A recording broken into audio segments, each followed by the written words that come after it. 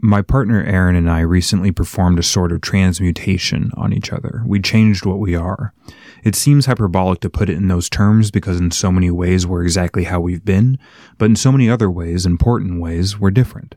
We got engaged. We changed each other from being each other's boyfriend and girlfriend to being each other's fiancés. There are a handful of situations in life where a person works on developing something about them or their life and has stages in that development punctuated by milestones that we indicate through certain traditions and ceremonies. In school, we would punctuate development by moving on to another grade. Some of us even had small graduation ceremonies at important transition points, like when we moved from elementary to intermediate school or intermediate school to high school, preparing us for the first big milestone of graduating high school. Here we transmute ourselves from grade school students to high school graduates, finally situating ourselves among adults who are certified as having some vague awareness about how the world works and how to operate within it. Then we get to spend the rest of our lives observing the adults around us and questioning whether or not that certification had any legitimacy at all. Many of us do something similar with love and relationships. We develop a relationship with someone, we punctuate that relationship with different milestones depending on our culture and tradition until we hit the first big ceremonial one, engagement. Even though the decision to get engaged was very much shared between Aaron and I, it is up to me, per how we practice this tradition, to seal the deal with the proper ceremony, a formal proposal. So how do I go about mine, and what do I learn about myself and my life in that process? Aaron and I decided to watch Sex and the City a few months back. It's among her favorite shows, and I had never watched it. I'm glad that we did, because it's a really good show. It's well written, it's funny, and it functions as a fascinating anthropology of the turn of the millennium. The show revolves around a quartet of friends, each of which are supposed to stand in as avatars of different types of people in our lives, a familiar motif in television. You have Samantha, the confident, self-assured woman who embraces carnal desire free of judgment or self-consciousness. Then there's Charlotte, who is almost Samantha's opposite, the perfectionist. She has a specifically prescribed way her life will go, and she's dedicated to filling that prescription, even if at the expense of her own happiness, mostly because she can't conceive of a world where her prescription is not filled and she is happy. Then there's Miranda, the career-oriented cynic. She's practical and independent, more than willing to put her ambitions before her happiness because life has shown her that only one of those things are truly reliable.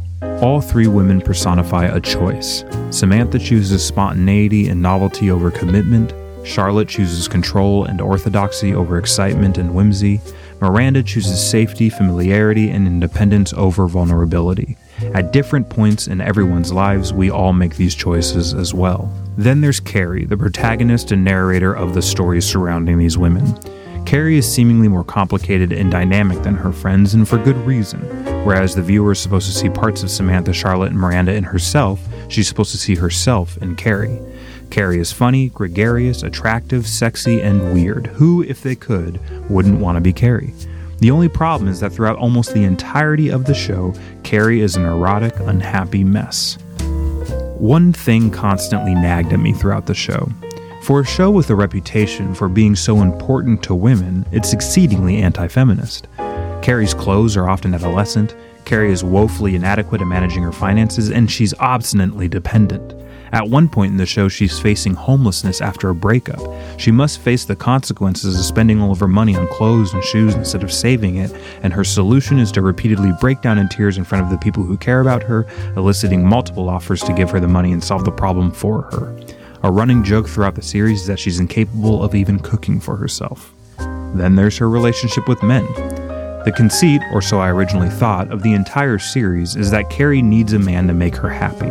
She's constantly looking for a relationship with a man to validate her existence. She, as a matter of habit, hides how she truly feels about things for the sake of keeping relationships going, and she goes out of her way to make excuses for the unacceptable behavior of men, often at her own expense. I'm watching the show with Aaron, thinking these things and becoming increasingly baffled by the fact that Carrie is Aaron's favorite character. I could rationalize it, sure, but it still confused me if I'm being honest. Aaron is so different than Carrie in so many fundamental ways. She's independent, she's frugal, she's goal-oriented, she's self-sufficient. Frankly, my experience led me to believe that Aaron wouldn't particularly like someone like Carrie in real life if she were to meet her. However, after we finished the show and I had some distance from it, I started to view Carrie in a different light. My judgment of her began to change. Maybe Carrie's identifying characteristic isn't that she's an abstract idea that any single woman that can't find the right guy can fit themselves into. Maybe I was misrepresenting Carrie's originality. Maybe that's what Carrie's story really is. It's that of a truly original woman who ought not have to change herself to be in a happy relationship, and is reminded of that at every futile attempt at doing so. Her originality is precisely what attracts men to her, and as we watch time and time again throughout the show, that originality is also what triggers their own insecurities. Or, as is the case with Big, when paired with a man who is similarly original in nature, the negotiation and contention for space and control over their own individual lives causes the relationship to break down. Suddenly, Erin's affinity to Carrie made sense to me. Erin is an original herself. I've never met anyone like her. She's a force of nature, a whirlwind of productivity and creativity, humor and wit, kindness and encouragement, determination, perseverance, joy, grace, brilliance, and beauty. My favorite photo of her is from when she was a child. The camera has caught her slightly by surprise. She's wearing a baggy blue long-sleeve sweatshirt and it's drenched. Her face is flushed. She was just bobbing for apples. Her face has an expression that reads, "Did I win?" There's an apple in her hand. Her grip indicates that she's prepared to hold it over her head in triumph. When Carrie meets Big, she gets a taste of what it's like when two originals fall in love. The chemistry is undeniable. In this partnership, the original, maybe for the first time, experiences what it's like to be better with another person than you are alone, to be capable of more, to be happy. She chases that dragon for the rest of the show, and I totally get it. That's what I feel like with Erin. The person I've become since meeting her doesn't exist without her.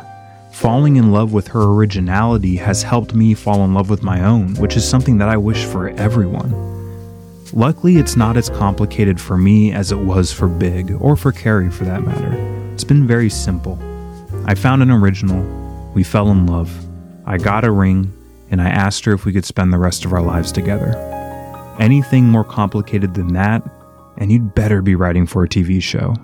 Otherwise, you're just doing it wrong.